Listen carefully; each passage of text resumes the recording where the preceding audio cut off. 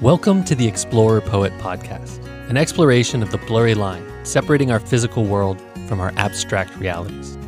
You talk about something called the soul's high adventure. Man is born with a certain functioning. A kind of house of meaning that we dwell in. A clandestine land found underneath your floorboards. These represent a common human inheritance. A common vocabulary of rituals and symbols. This lets you know where you are. Such a hero has done so and so, and that is your model. What am I going to do, quit? That's not an option. You got to keep on keeping on. Life's a garden, dig it, you make it work for you.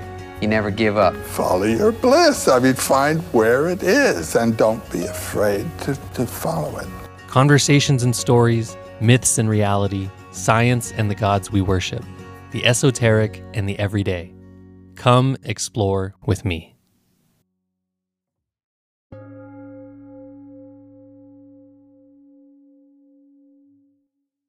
Welcome to the Explorer Poet Podcast.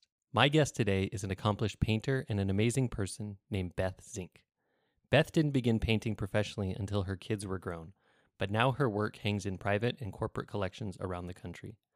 In speaking with Beth, I found someone who says what she thinks, lives on her own terms, and finds joy in the creative experience. Our conversation couldn't have been more fun. I hope you enjoy it as well. Okay. Hi, Beth. Hi, Josh. Thanks for having me out to your studio. I think this is a beautiful place.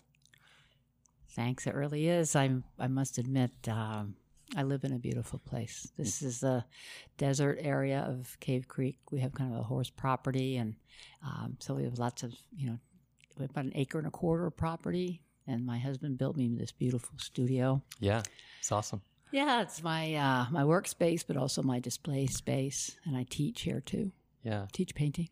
I've noticed that a number of artists seem to gather here in Cave Creek area. In fact, you're the third artist that I've visited out here on this same, coming out here on Cave Creek in the area. I'm not sure what it is that draws artists to a community, but it's smaller. It's, it's nature. It's beautiful. The light's great here. We have an active art league that may draw people too. And it seems like North Scottsdale, Carefree, Cave Creek have a lot of weekend art shows, a lot of opportunities for artists. So I know a couple people who have actually moved from other parts of the valley to this area specifically because they didn't want to have to commute so far to the opportunities to sell and show their work. Yeah, interesting. It seems like it's because I was telling you I met with Gideon, and I also met with a guy a couple of weeks ago named Carlos Page. I don't know if you know Carlos. Yeah, and he's got a cool studio as well. He does. And he's just built a new building out front, and he's going to use it for, displaying his work. But yeah, it's deserty, but you're kind of up in the hills a little bit, and there's a lot more growth out here. I don't know, it just seems like nature and art seem to come together well. I think you're right, because, it's not all concrete. It's not all, one subdivision after another out here. Yeah. Thankfully, and hopefully it won't become that. But Carlos probably lives in a half a mile as the crow flies from here. Yeah. And he works with all the materials and the tools and everything, and it's like a playground over there. Right. Yeah. Playground for welders. Yeah. So you and I met, it's actually been maybe 2 months now, a month and a half, 2 months, because you were at the Celebration of Fine Art. Yes. And I was telling you, before we started recording, I was telling you that I went there and I was looking around, because I had this idea that, with starting the podcast, I'm thinking, who do I begin speaking with? Like, who are the first people that I reach out to? And for whatever reason, I thought artists made sense. And so I went there with the intention of trying to find people to talk with. And like I was telling you, it gives me, just approaching somebody and saying like, hey, will you do this thing for me? It made me feel anxious. It made me feel like I was trying to sell somebody. Mm-hmm. But I went with this idea of I don't know who I'm going to talk to. I don't know if they'll be interested. I don't know if we'll have a good back and forth. But what happened that day, and honestly what happened as soon as I walked into your studio today, is that you've just got this way of being where you're kind of joyful, and you engage in dialogue. And I had my kids with me that day, and they were kind of just poking along, and you got them involved as well. You were handing them flyers and paper and telling them to start sketching. And I'm a mother and a teacher and a grandmother. That's why. Yeah, but I found your energy very engaging. And so good. Yeah. So in that moment, I was standing there talking to you, and I thought, oh, this is a person that I should definitely try to sit down with. And what did I say to you? You you said to me, "What's in it for me?" Isn't that nice? Yeah. No, it was a good question because this is a project that, in a way, it's pretty selfish for me to just be like, I think I'll just go talk to whoever I want and record it and publish it. And so it gave me a chance to actually think about it, to actually think, what is a good answer for somebody like you? Why would you want to talk to Josh? Who's I'm Josh? just such a smart aleck. That's what it is, you know?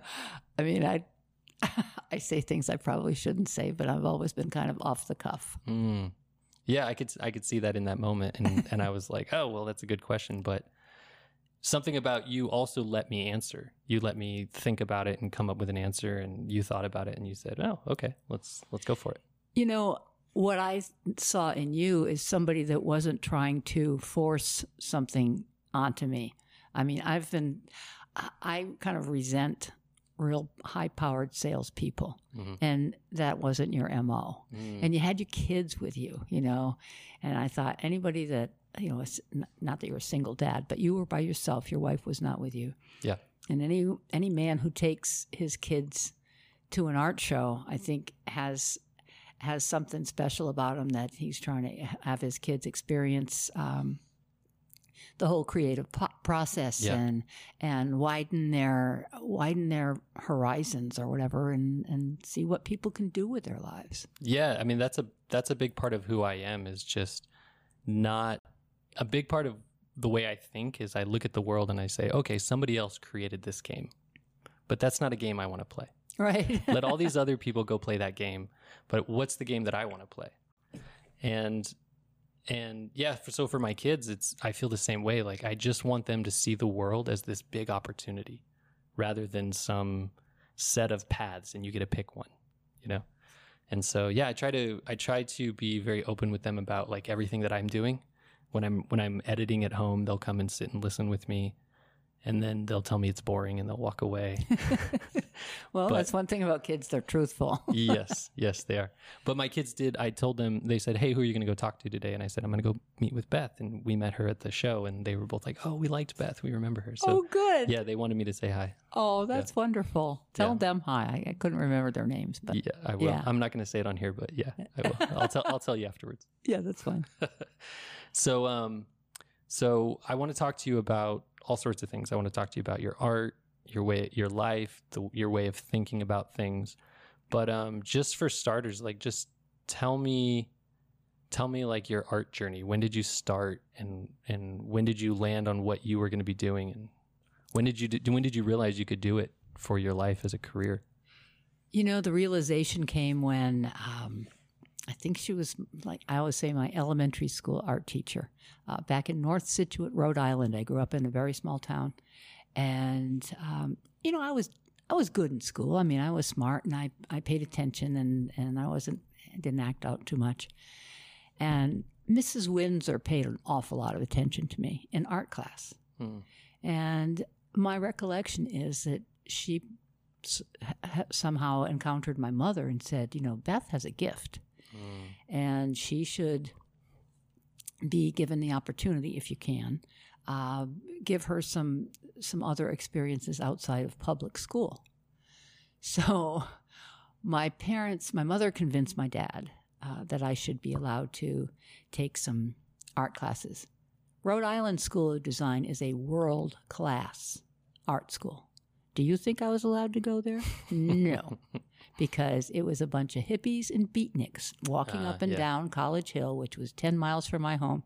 I'm glad I didn't go there because it was too close to home anyway. But my parents were, especially my dad, very provincial New Englander. I mean, he was an Archie Bunker type of person that,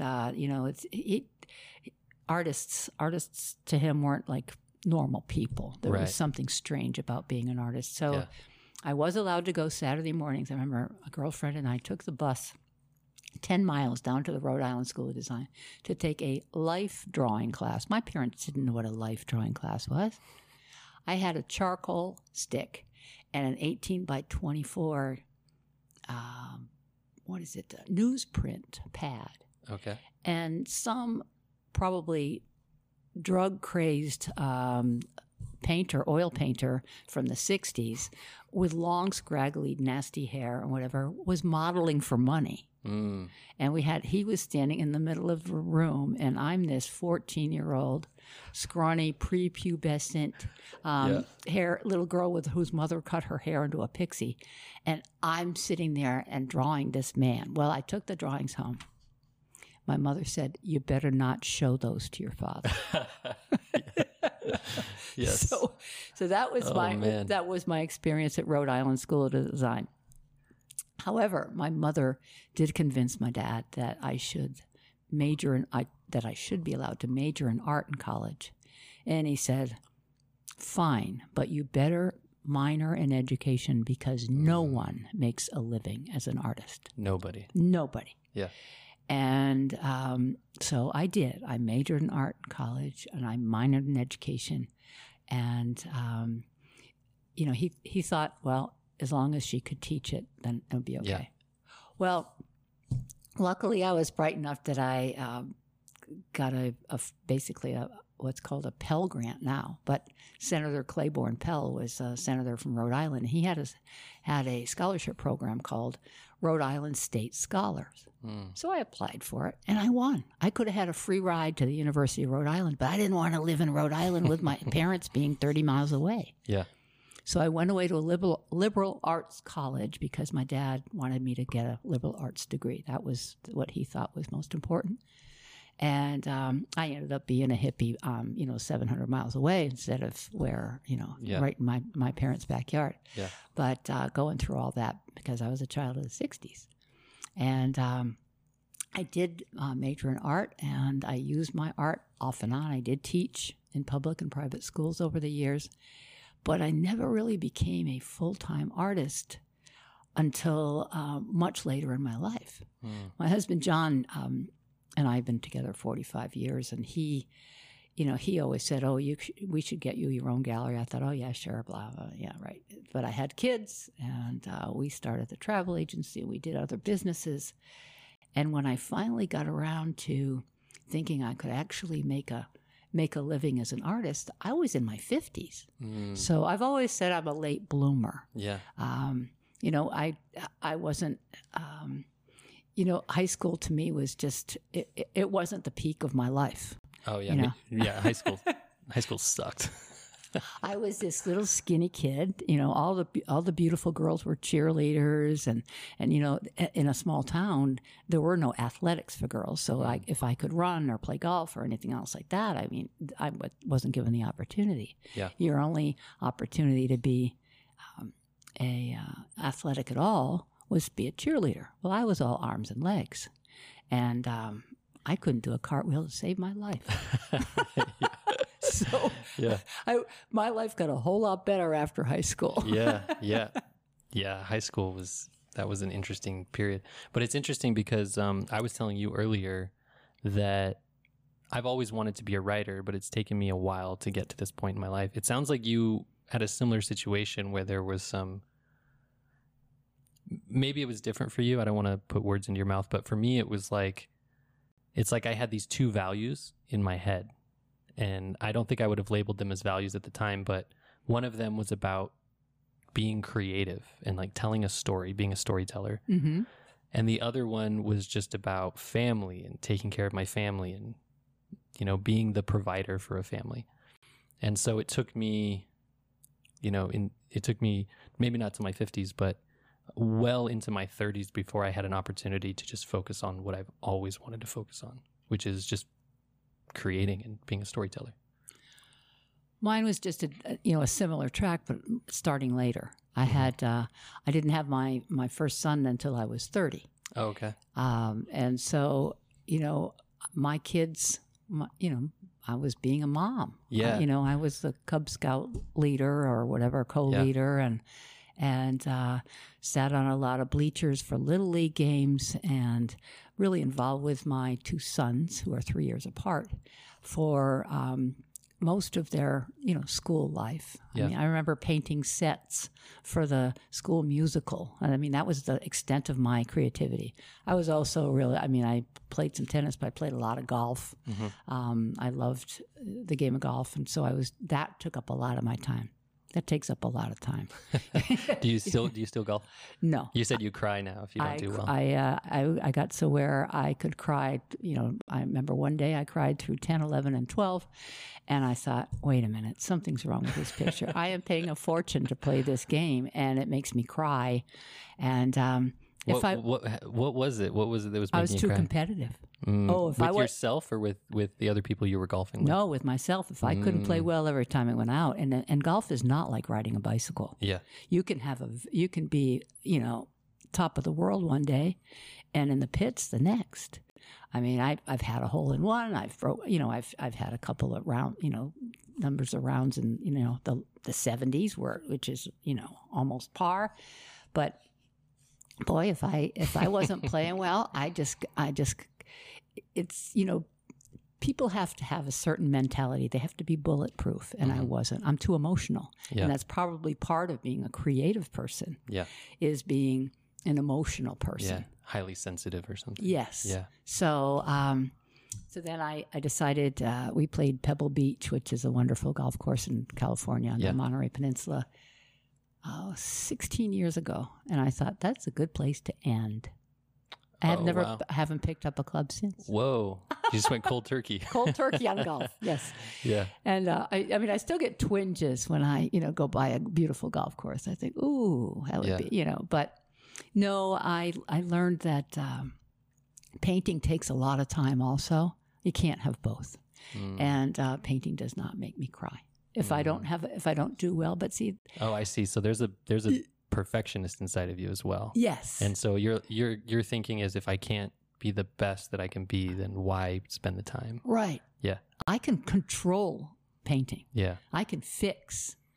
Golf, if you've made a bad shot, hey, you've made a bad shot. And painting, if you don't like something you've done, with acrylic paint, you let it dry, you paint over it. No one knows what's underneath. Yeah. I always tell my students, only the top layer counts. You can make 18 different changes through the course of the painting. Yeah. No one knows. Yeah. Unless it gets to the Louvre and they, they start X-raying it. They start X-raying it. And they see, they see the dogs playing poker underneath your painting or something. And then, but I think none of us is going to get to the Louvre this week. So, we just paint over it until we like it. Yeah. So you had this painful experience when you didn't live up to your expectations in golf. Uh-huh. So have you had similar painful experiences when you haven't lived up to? I mean, I know you were saying you can paint over it, right? But I'm sure that there have been times where you've presented and you just haven't gotten the response that you were hoping for. Have you experienced that? Rarely. Yeah. I have gotten to the point in painting where I know what's good and I know what's the best the best work that I can do. Yeah. And I feel pretty much in full control. Yeah. Whereas with golf, I wasn't in full control. Yeah. So here, I can start a painting, and if I don't like the way it's going, I just change it. And I, as I tell my students, I said, I'm afraid of everything on the planet except for a paintbrush. I mean, I won't go on a roller coaster. Yeah. But give me a paintbrush and I'm not scared. I'll just paint until I love it. Yeah. Yeah. So in a way though, that requires, there's like this artistic mentality that I think a lot of people outside, like people who aren't trying to be creative, they just in a way, it's like you do something and you get a paycheck. Mm-hmm. But with a creative venture, it's almost like, how do I put this into words? So I did business school in the past, and I started a tech company at one point. And so I had this mindset of who is my customer and what does my customer want? Mm-hmm. And so I would go to my potential customers, I'd call them on the phone and I'd go visit with them, and the first year or so of building my company was just talking to people about what they needed and what they wanted so that I could give that to them. Sure. But as soon as I started trying to just be more creative with writing, podcasting even, there's this different way of approaching it where as a creative person, as an artistic person, you can almost don't care what somebody else is asking for sometimes. You just have to sit down and create what's supposed to come out of you. And then if you're fortunate, this is like you become a really good painter, right? And so it's not just luck, you get there, but at the same time, you have to be willing to just sit with something for a long time, not knowing exactly what's going to come out of it. So if you do 18 different versions of your painting and you still don't like it, there's got to be something inside of you that says, I'll do 19. Right. And that's not coming from feedback from somebody else. That's just coming from your own understanding of the experience and of knowing the product that you want to actually produce. Well, there's the thing about painters or artists in general, some artists are academically trained and some are not. Yeah. So you can find people that exhibit at art shows that may be able to just pull something off because, hey, they started doing it and they found out, hey, I'm pretty good at this. But the academic training is what arms you with the ability to adapt and change, knowing that this is how you mix these colors, or composition requires a variety of size and shape, or, texture is important in painting, or balance, movement. There's so many properties to creating visual art that if someone's not academically trained, hey, they may hit a home run on a few pieces, but if somebody said, hey, will you paint my cat? They wouldn't know how to do it because it's outside their wheelhouse. Yeah. Where when someone says to me, would you be interested in painting this for me? I always say yes, because I look at it as a challenge. Yeah. My most recent painting, which I've never done anything like this before, but I did a 48-inch square painting of a dairy farm in Buffalo, New York, from an aerial photograph. Oh, wow. There was no sky. It was aerial, like looking down? An aerial photograph. A man that apparently back in the 60s, and this photograph was from the 60s. It was all faded out. I have no idea what the real colors were to be. Yeah. And it showed this farmhouse with laundry on the line and a man on a mower, on a tractor, mowing the fields. And the cows up on this field, and they had to be black and white. They had to be Holsteins or whatever, because they were, I wouldn't know a dairy cow from an Angus, Yeah. But, and it had to be, there were telephone wires along the roads. And it was just, this man said, would you be interested in doing this for me? And I said, of course. Yeah. And it was a real challenge to keep the painting looking interesting with 90% of the paint being green, because I was painting all these fields. I'd never painted cows laying down. I'd never painted laundry on a fence or on a clothesline or whatever. But I just asked a lot of questions. Well, what's this over in this field? Well, that's where the cows laid down, and that's where it was all torn up. Or that's an alfalfa field. That's going to look different from the hay field or whatever. And so to me, a commission for a painting is problem solving. It's a puzzle. It's something that I'm challenging myself to be able to complete. Yeah. And I find great joy and success in doing that, because I'm successful when I have figured out what these people want, and I create it, and they just go nuts and they love it. Yeah. And so I guarantee, whenever I do commissioned art for a client, I guarantee my work. I said, if you don't love it, you can't have it, because I won't have it hang in your home if you're not crazy about it. Yeah. Because every painting I hang in someone's home gets seen by their friends, by their family, by everybody that comes through their home. And if they say, oh, yeah, we had Beth Zink commission a painting for us and we're not really happy with it, then all of a sudden my reputation goes down the tubes. So some artists don't like doing commissions because they want it to be just what comes outside of them and they don't want to alter anything.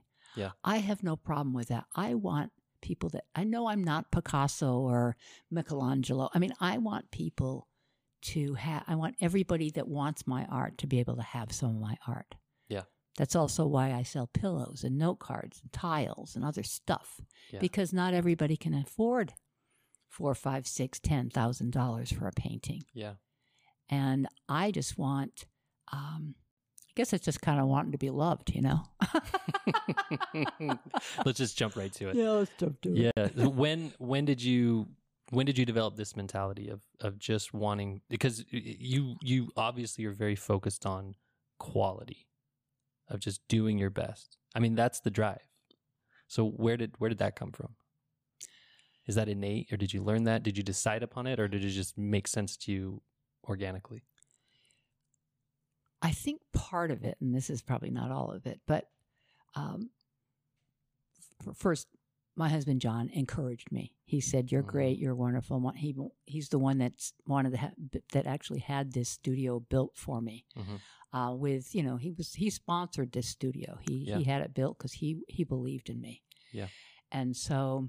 I mean, he was even involved in how many lights there'd be and where the track lights were going to hang and all that sort of technical stuff that's not in part of my function.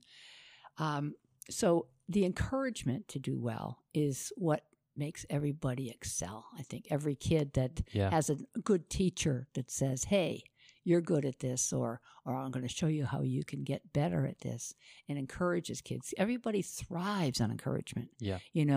Berating someone or chastising them or making fun of them or whatever is quite the opposite. So my husband really encouraged me. I think the drive came from my family wasn't poor, but we weren't wealthy. Yeah. And we belonged to a country club, but it was a little small country club with a 9-hole golf course, not 18 holes. My parents both loved to play golf. And, I don't think either one of them was particularly motivated financially. Yeah. And I remember... You mean they were good with where they were? My dad definitely was. He was kind of good with where he was. His life was good because he was in sales. He could go out and make sales. If it was on a rainy day, he'd go out and call on his customers and make his sales. But if it was a beautiful day and he wanted to be on the golf course, there he went. Yeah. So it was, he was satisfied with our level of comfort, I guess. And it's funny, there were 4 kids, and 2 out of the 4 ended up being really driven to be financially secure or beyond.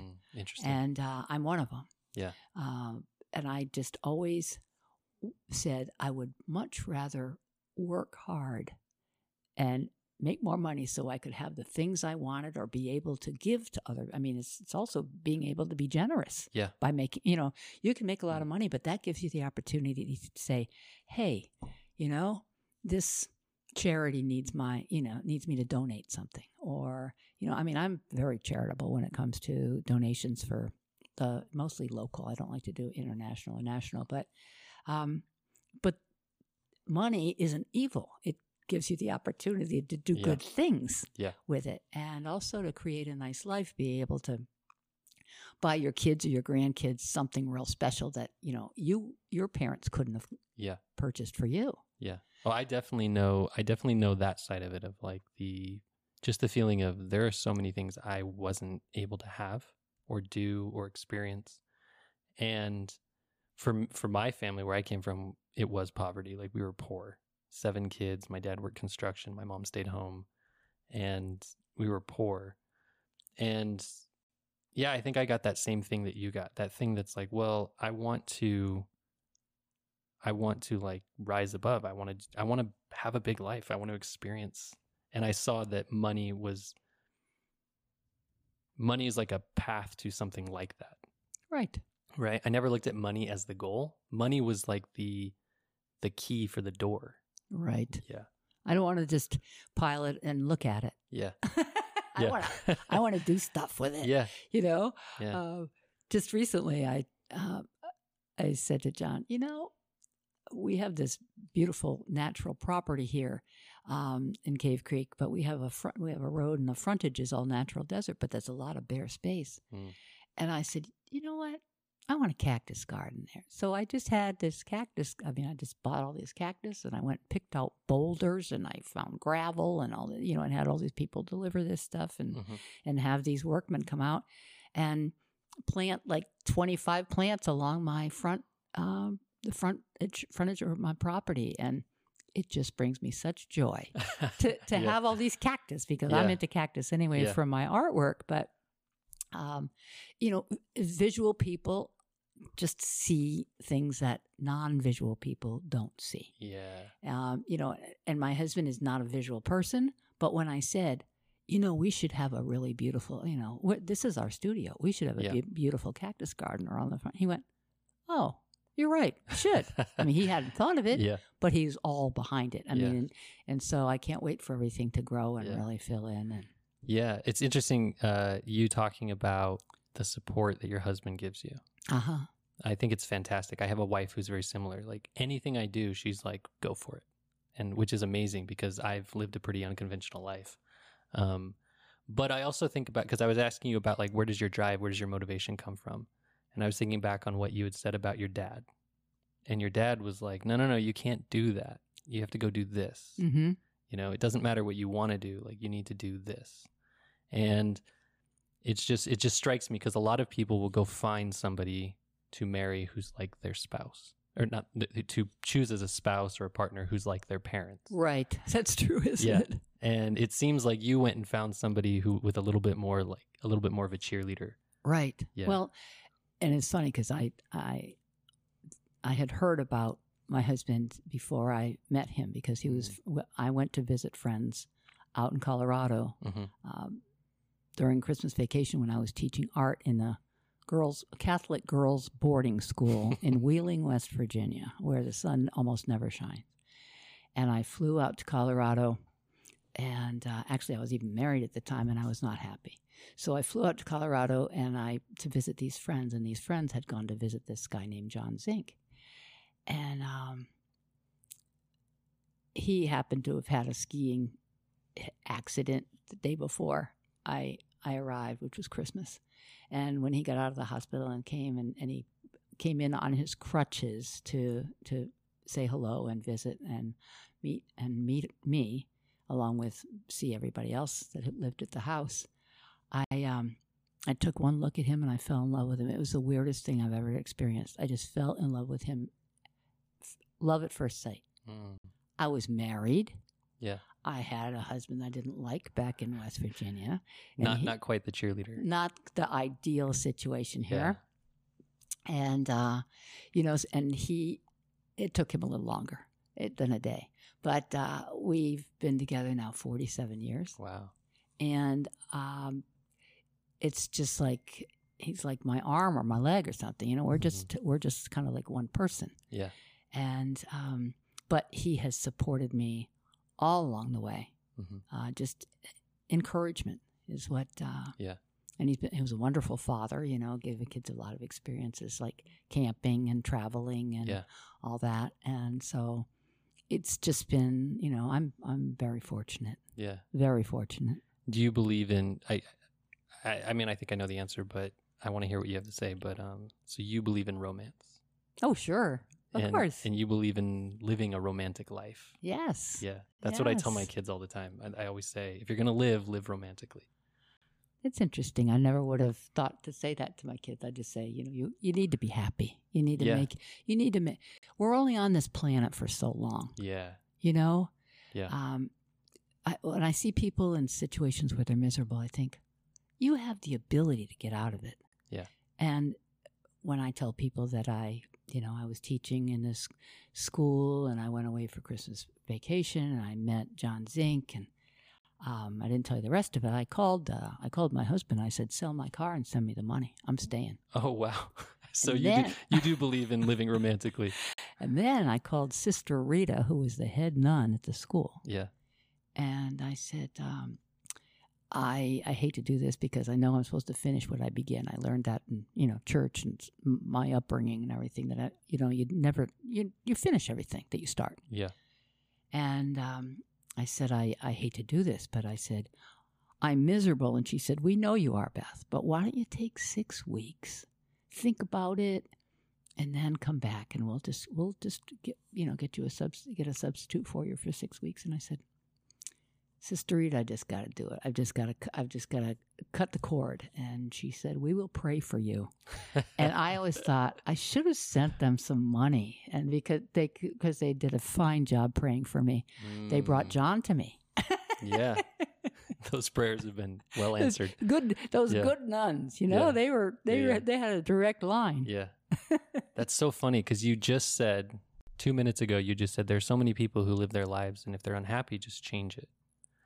But then you're also, I did it. Yeah, you came up against this thing though where you're like, oh, if you start something, you're supposed to finish it. Right. That's what was holding me back. Yeah.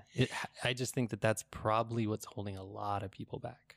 Well, I was going to get in trouble. I learned that when I was growing up that if you didn't do what you're told or didn't do what you're supposed to do, you got in trouble. Yeah, it's scary. Yeah. I used to get spankings when I was a kid. Me too. I didn't like spankings. Yeah. And but it actually took some friends there that said to me, if you're not happy, you're not going to be able to make anybody else happy. And you've got to think about that. And I said, really? You mean I can just cancel my flight? And they said, yeah. And I went, wow, you know what? I'm going to do it. And people said, oh, you were so brave. And I said, it really wasn't. It wasn't desperation. It was just an out. Yeah. A way out. You saw the door and you took it. Yeah. But I had to be nudged. Yeah. I had to have some of my friends that were living in Crested Butte, Colorado, that were skiing all day and working at night, in bars and restaurants and stuff to encourage me. But the situation must have been uncomfortable enough or difficult enough, unpleasant enough that a little nudge, whatever nudge it took. Much. Yeah. But at the same time, it's strange. It's like there are moments that you come across in your life where it seems like a crazy decision. Mm-hmm. I was in business school and everybody else was getting jobs with big paychecks and benefits and signing bonuses and all this. And I wasn't even applying. I wasn't interviewing. I wasn't applying because I was just over in this other room, calling people and being like, hey, thinking about building this thing. Are you interested? And I don't know. There was just something, if I'm being honest, I feel it now. I feel it now as I'm working on this podcast and my book. I just feel like, yeah, this is crazy, but it just feels like the right thing to do. I think you were talking about faith before. Right. Not from a religious perspective. Faith versus religion. Right? Yeah, faith versus religion. And life requires a ton of faith. It does. And it requires giving up on things, and it requires starting new things that seem crazy. But if you don't do that, if you never roll the dice, then what does life become? Right. And John, my husband, is, he always says, we need some adventure. He loves to travel and he said, let's do, recently it's this summer. It's like, okay, what should we do? Well, let's take some road trips. We have some situations now where we're not able to be at high altitude because of his health, and we had a cabin up in the mountains, which is a great place to go and go to high altitude for the summer and cool off. Well, now we just have to create adventures. Yeah, and so we're just kind of compiling a list of places we want to go and things we want to do.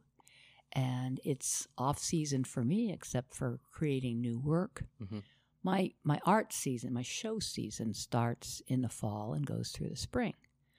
So summer is pretty much I'm free to do whatever I want creatively to, create new work.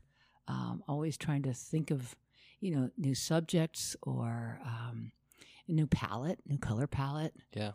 Just to keep myself interested as well as present a fresh face when I exhibit. Yeah. And part of what you said something earlier about your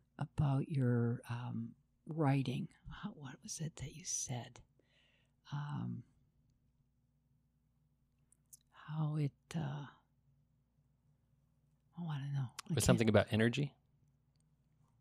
I don't know. It'll come back to me. Okay. Retrieval. I've learned that. I'm 73 years old. I would not have guessed that. Well, it's because I don't act it. It's important Yeah. not to act your age. Yeah.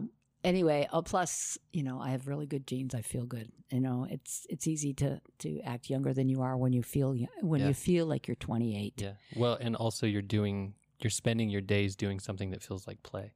Right. Yeah. Right. There's a lot to be said for that. The whole Yeah. creative experience. Yeah. Which is what you're doing too. Yeah. And even though I was, said what's in it for me. I mean, I know, the creative experience Yeah. for you is, it's, kind of encouraging each other when doing this. Yeah. I think that's been one of the biggest things about doing a podcast with starting off with artists who have made a career out of just doing something they love, is that I sit down with them and they all have the same message. They just say, well, you just do the work.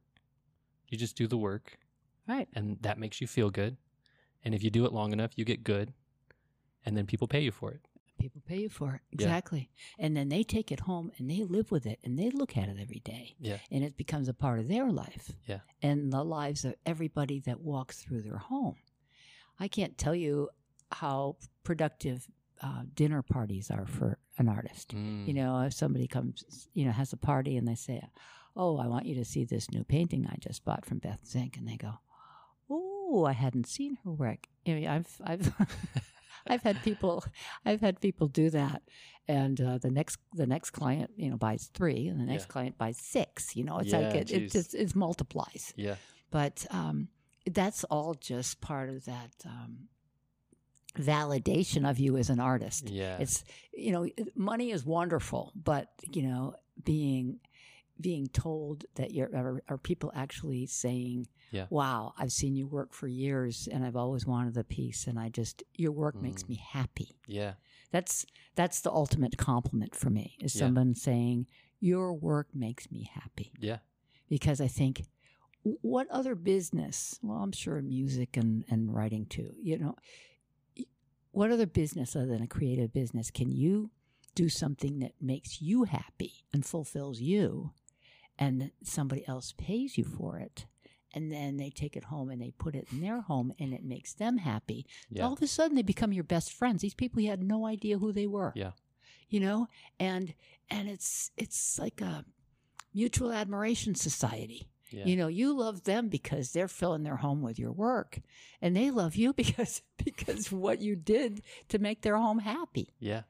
It's just, it's amazing. So it's like magic. How can I not walk around with a smile on my face all the time?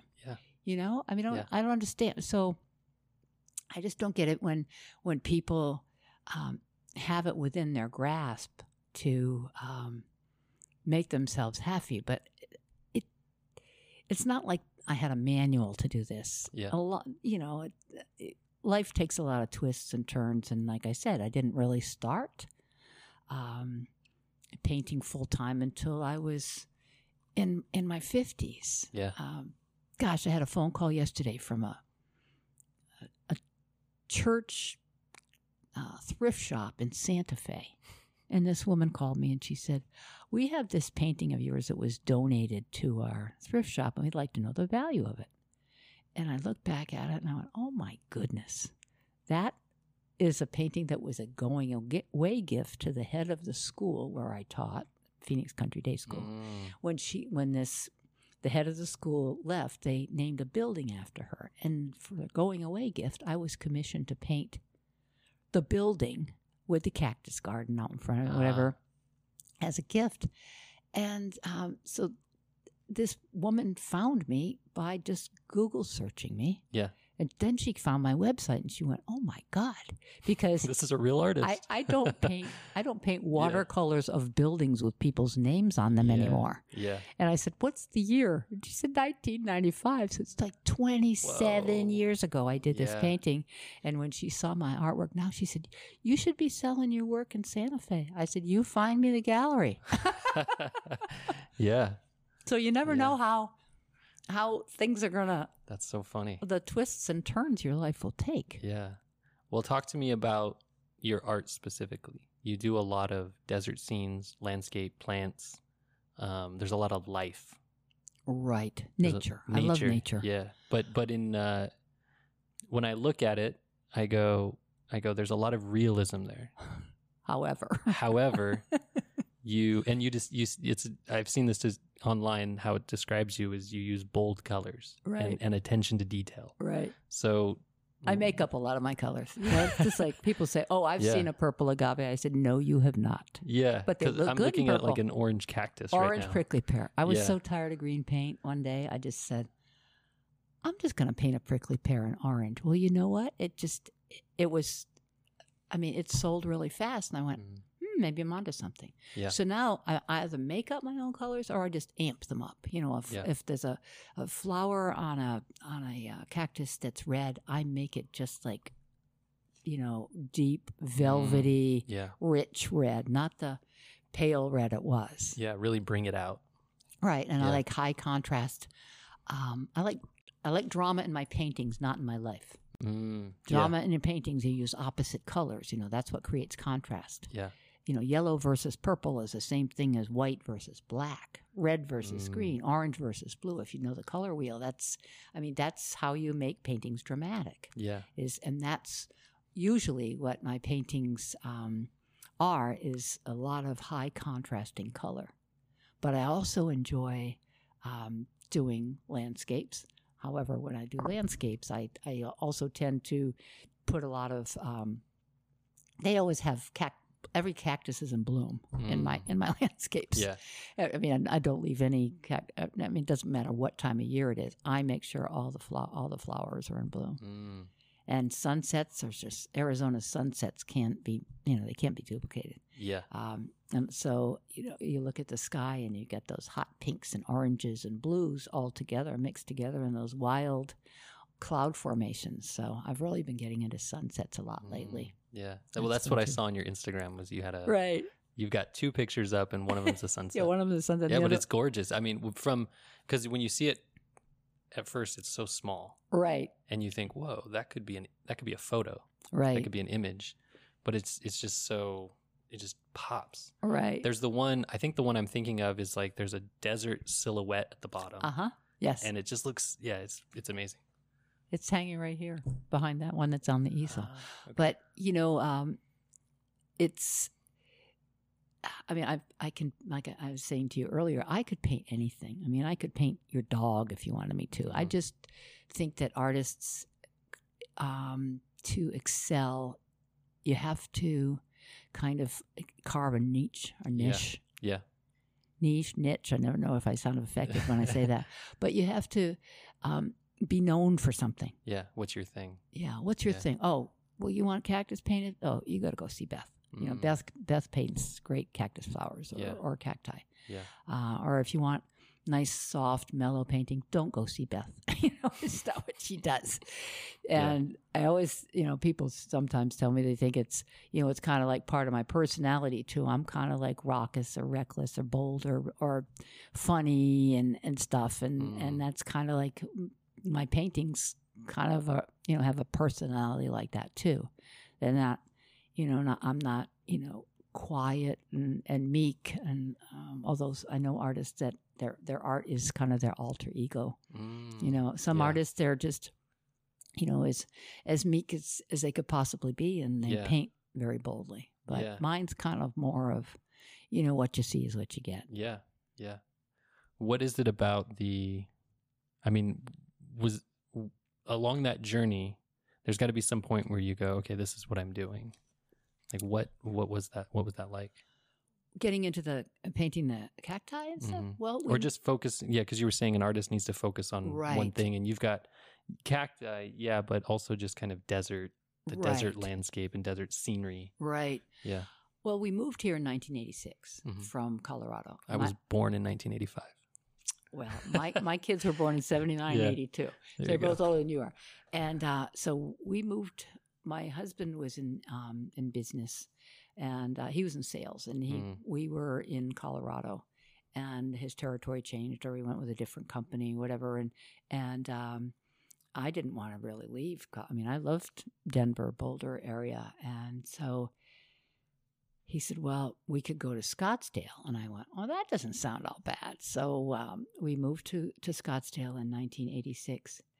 And I have to say, I was pretty ignorant. I had no idea. I thought the desert, I thought it was going to look like Lawrence of Arabia. I thought it was like the Sahara. I had no idea the high desert was different from the other deserts. Yeah. And when we got here and I saw these crazy plants. I mean, agaves and prickly pears and ocotillo and all these wild and crazy plants that grew here. It's just, I was just so taken by them. They were like nature's sculptures. Yeah. And so I started, and at the time I was painting in watercolor and pretty amateurishly, I would say, in 1986, because this was still my kids were 4 and 7. I was a mom pretty much, but I started painting cactus in watercolor, and mostly because of the intrigue of them. They were so different from Rhode Island, where I grew up, or the Midwest, where I spent some time, or Colorado. This is a unique part of the planet. Yeah.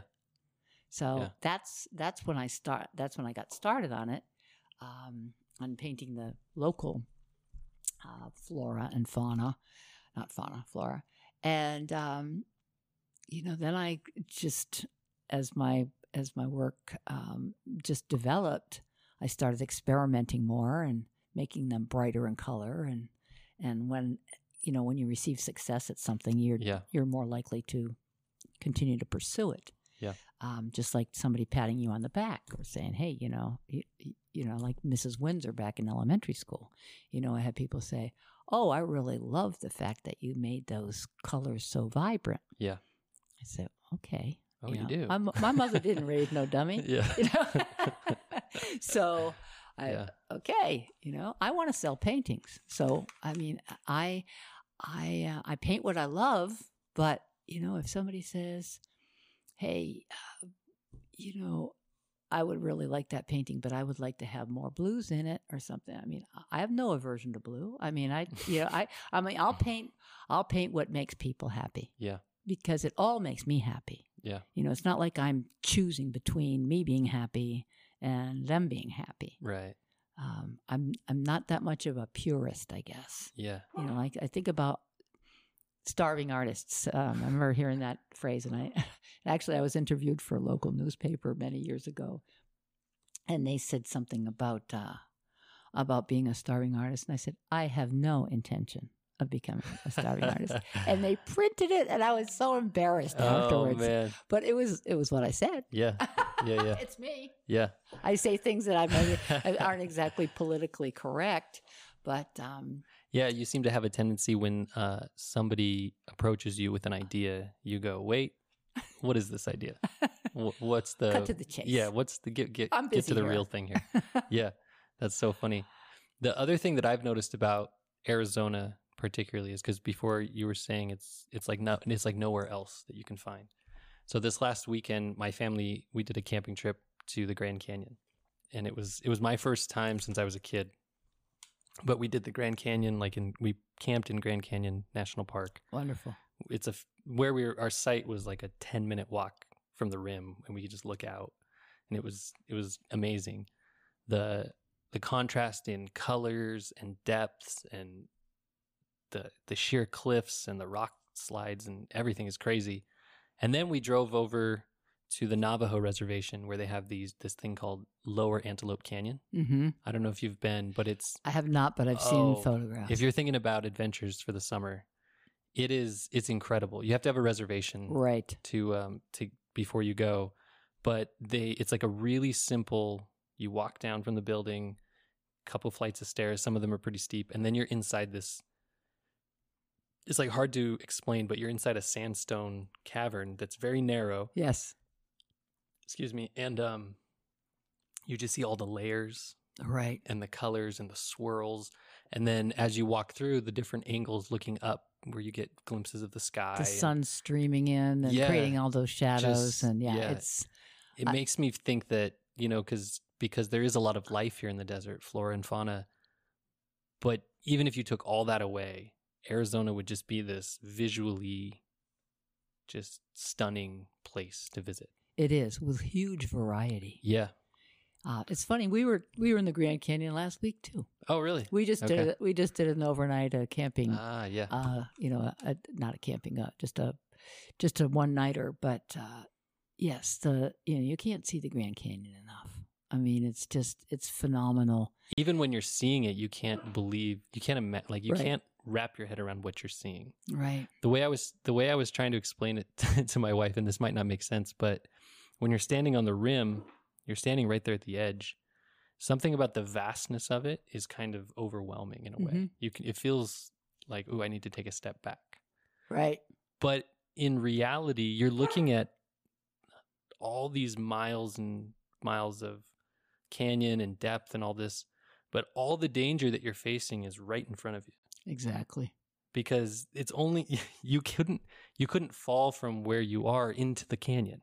Right. You can only fall over the first ledge. Right. And there's something about the size of it that your brain and your body can't get on the same page with each other. And some amazing ancient trees and stone. Yeah. And we also, just down the road in the Navajo reservation, they have this place called Dinosaur Tracks. And if you go over there, there's velociraptor tracks in the sandstone, and there's T-Rex tracks. Kids love that stuff too. Oh yeah. I remember taking our kids to the Four Corners. Yeah. When they were little, and seeing dinosaur bones. Yeah. Yeah. I do think this is something because I was born in 1985. I grew up without the internet. My parents didn't have cell phones. We had a analog TV in the house. And so to me, growing up, going outside was an adventure. It was exciting. Anywhere we were going, it was exciting. Mm-hmm. And also what you were saying before, I think we started recording, is anytime I could be away from my parents, it was exciting. It was just like an adventure. Right. But now looking at my kids, the world they grow up in, it takes them a day or two of being out there before it's like they have to get rid of all that other stuff. Yes. And all the electronics and screens that take up their lives. Yeah. It's like they have to get away from it for 24 or 48 hours. And then all of a sudden they're kids and they're just having fun running around playing games. It's just fascinating to watch. I grew up in the woods. Yeah. I mean, we had, my family had 6 acres in the woods, and it was surrounded by a forest that was like the watershed for the city of Providence drinking water. It was actually a reservoir. Mm-hmm. And so we didn't have any neighbors, so we were kind of forced to play with ourselves. My sisters, my sister and brother and I were all a couple years apart. And then our little sister was born later. But, we went out and made mud pies. Yeah. Maybe that's the first beginning of my creativity was, making mud pies out in the sandbox or walking down to this little brook and looking for toads or whatever we were doing. Yeah.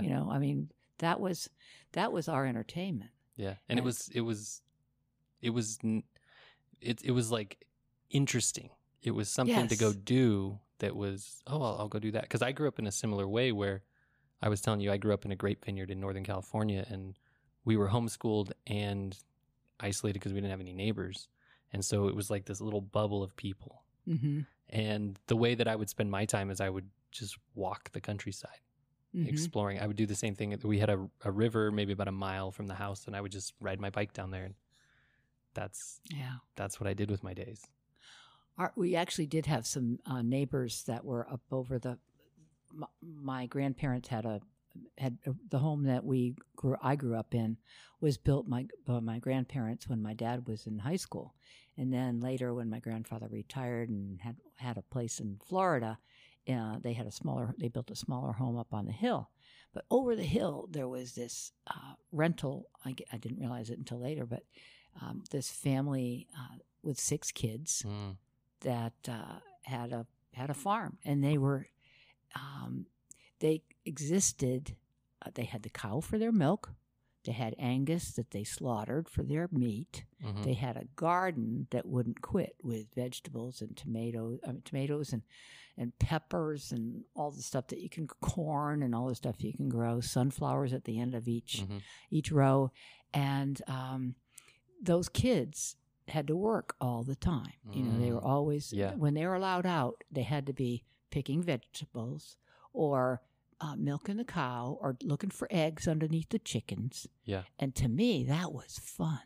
Yeah. And my mother would say, you can only go over there for like, you know, for so long. You can only go over there to do chores for so long. And yeah, she's going, you come back here and do chores. You want to do chores, you can come back here. But it wasn't nearly as fun as these neighbor kids. Yeah. And I just heard, and you know, that was, talk about poor. These people were poor. I mean, you know, there were 6 kids and they had one bathtub, one room. And the mom sounds familiar. And the mom canned. I mean, the reason you were picking those tomatoes is so she could can them and put them all in jars. And I remember fly paper in the kitchen. It was a crazy. I mean, so it was like this. Talk about nature and growing up and think about rural and backwoods, and now to be, you know, I mean, it was America, you know, it was the United States, but it was just so different from kids that grew up in the cities, or our kids who grow up in suburbia and now, like you say, have cell phones and TVs and laptops and everything that's occupies their time. No reason to go outside. Yeah. When I just thought it was so much fun to candle an egg, you know, look and see if it was going to be a chicken or if we could eat it, you know. It was, I mean, experiences like that I don't know that they added any fabric to my life, but I sure remember how different it was from, you know, the America I know today and where I live, everything about it. Yeah. You know? Yeah. Let me ask you a couple more questions about art. Okay. And then we'll wrap up. Okay. But one of the things that even says on your website is attention to detail. Right. So I'm always curious from your perspective, like, where does the art start? Where does art begin? Well, you have a vision in your mind. Maybe you're working from a photo resource or whatever. And I mean, I work from different, you know, photographic resources, depending on the piece that I'm creating. But for example, the piece on my easel right now is a photo. It's from a photo that I took from my driveway. It's cactus and it's Black Mountain, which is what the towns of Carefree and Cave Creek surround. And it was on a day that it was in August, so it was probably really hot and everything was kind of haze, you know, so it had sort of a haze over it. The colors weren't real vibrant, but the sky had all these really soft, muted corals and pinks along with the blues and grays. And so I look at my photo reference and I think about my composition. What do I want to include? What do I want to exclude? And I decide on the part of the photograph I want to use or parts that I want to use. And then I use great big brushes to start with, and I do what's called a blocking in, where I basically rough in the predominant shapes. I rough in this big cloud here and this cloud over here, and then I rough, you know, with a big brush and just a color that's sort of maybe a mid-tone, not the darkest, not the lightest color, but sort of a medium tone, just so I can kind of see my drawing. Yeah. Sometimes I'll use a chalk pencil and I will just actually sketch the part. Like maybe if the cloud formation's real complicated, I may sketch it with a chalk pencil. So drawing's important to have some drawing background. For my work. And then I rough it all and do the blocking in stage, and then I go back in and keep on adding highlights and shadows and adjusting the colors and the shapes and the forms, and I just keep going over the painting And that's where the detail comes out. I'll go over each part of the painting and to get it more detailed, or make sure do more color correction. So I work over the painting in many, many steps, but to start with, it's just roughing it all in and making it look like something. Yeah. And then after that, highlights and shadows and detail.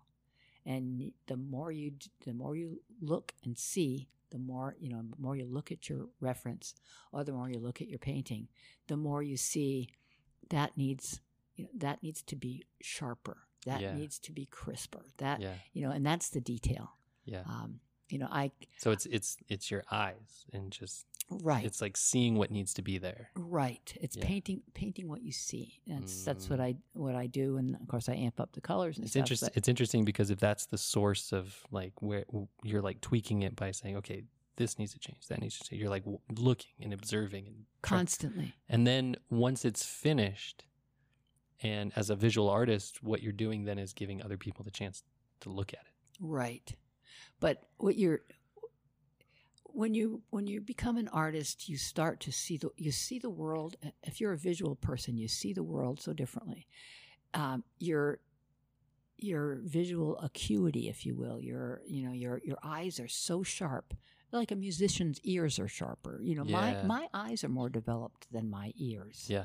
Or my nose, or my tongue, or whatever, all the other senses. My eyes are so much more tuned in. I mean, I look at shadows I can look at a shadow on a street, or a lawn or something, and go, ooh, look at that. Look at the pattern that's that. And somebody that has not had the experience of any visual, training or experience painting, they don't see what I see. Yeah. So, and as much as I'll try sometimes to paint real loosely, I mean, I love some people's work. Their work is just so loose and impressionistic. It's just not me. I can't. I have to paint it till it's me. Yeah. And I just have to say, this is how I paint. This is what I do. I have attention to detail. I love to amp up the colors, and I have like strong composition. I like everything to be important in my painting, all the elements.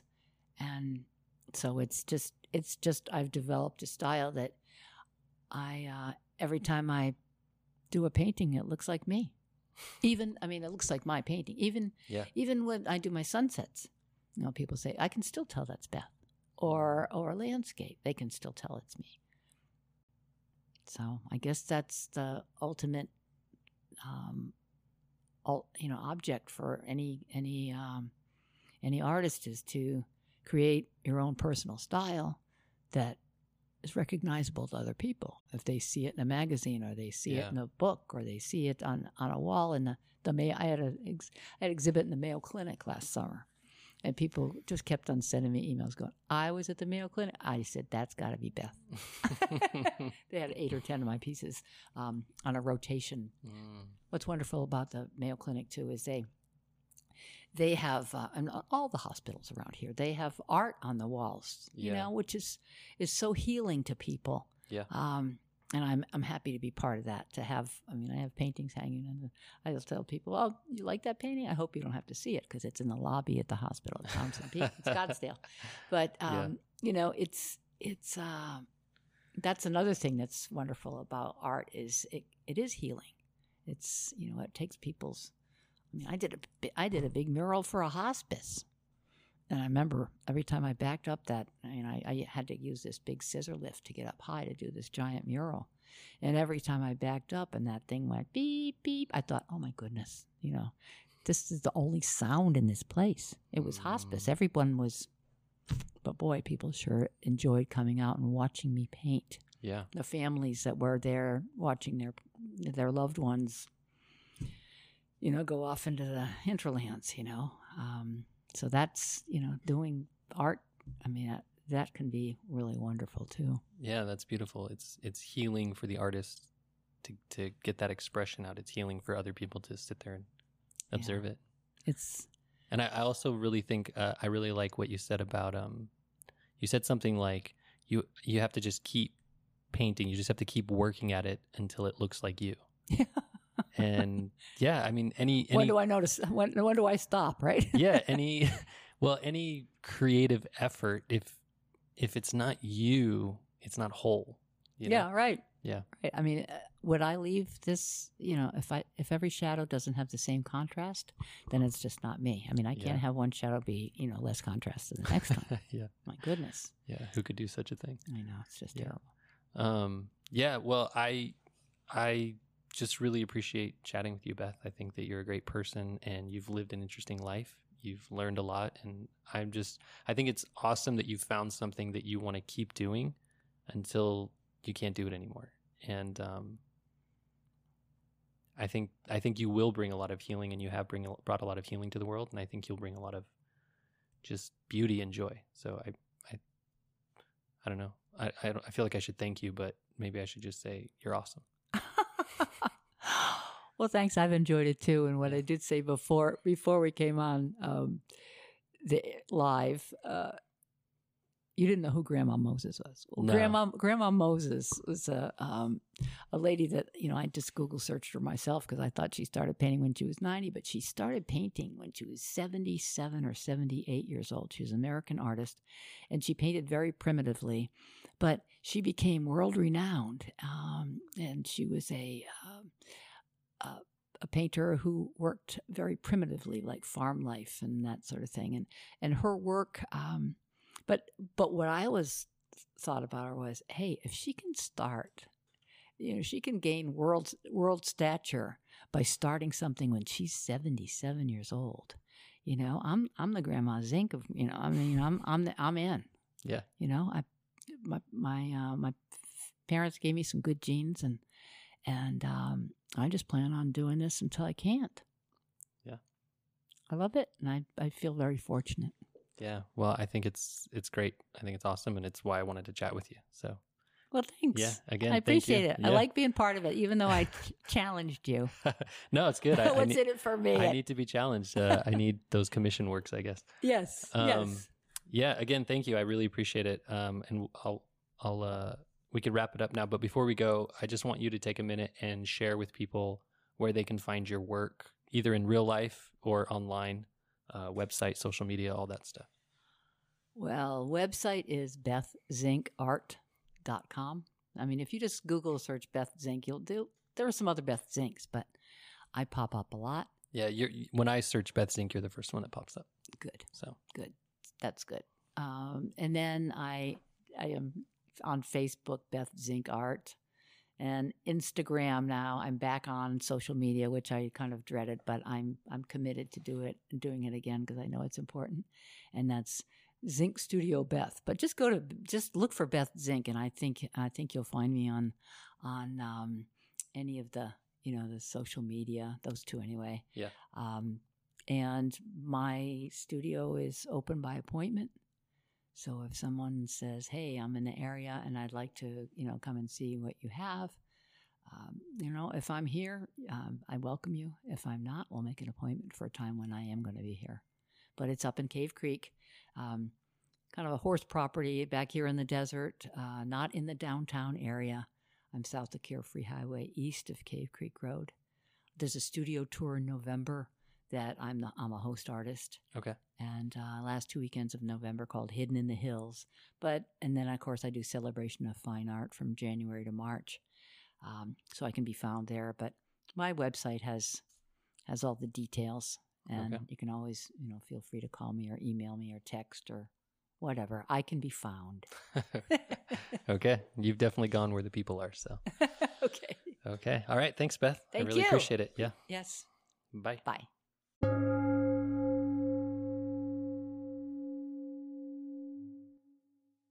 Thanks for listening to the Explorer Poet podcast. I hope you find this and every other episode both interesting and engaging. I know I enjoy making them. My goal is to record high-quality conversations, both in terms of content and production value. But there's still a lot I need to learn. So if you have comments or suggestions about the audio recordings or the conversations themselves, please let me know. You can contact me via email at explorerpoet@gmail.com. For more about the Explorer Poet podcast, please visit explorerpoet.com or follow on Instagram at ExplorerPoet or on Twitter at ExplorerPoetPod. Please follow and rate the podcast on your favorite app, and if you really want to be supportive, please share it with a friend. Thanks.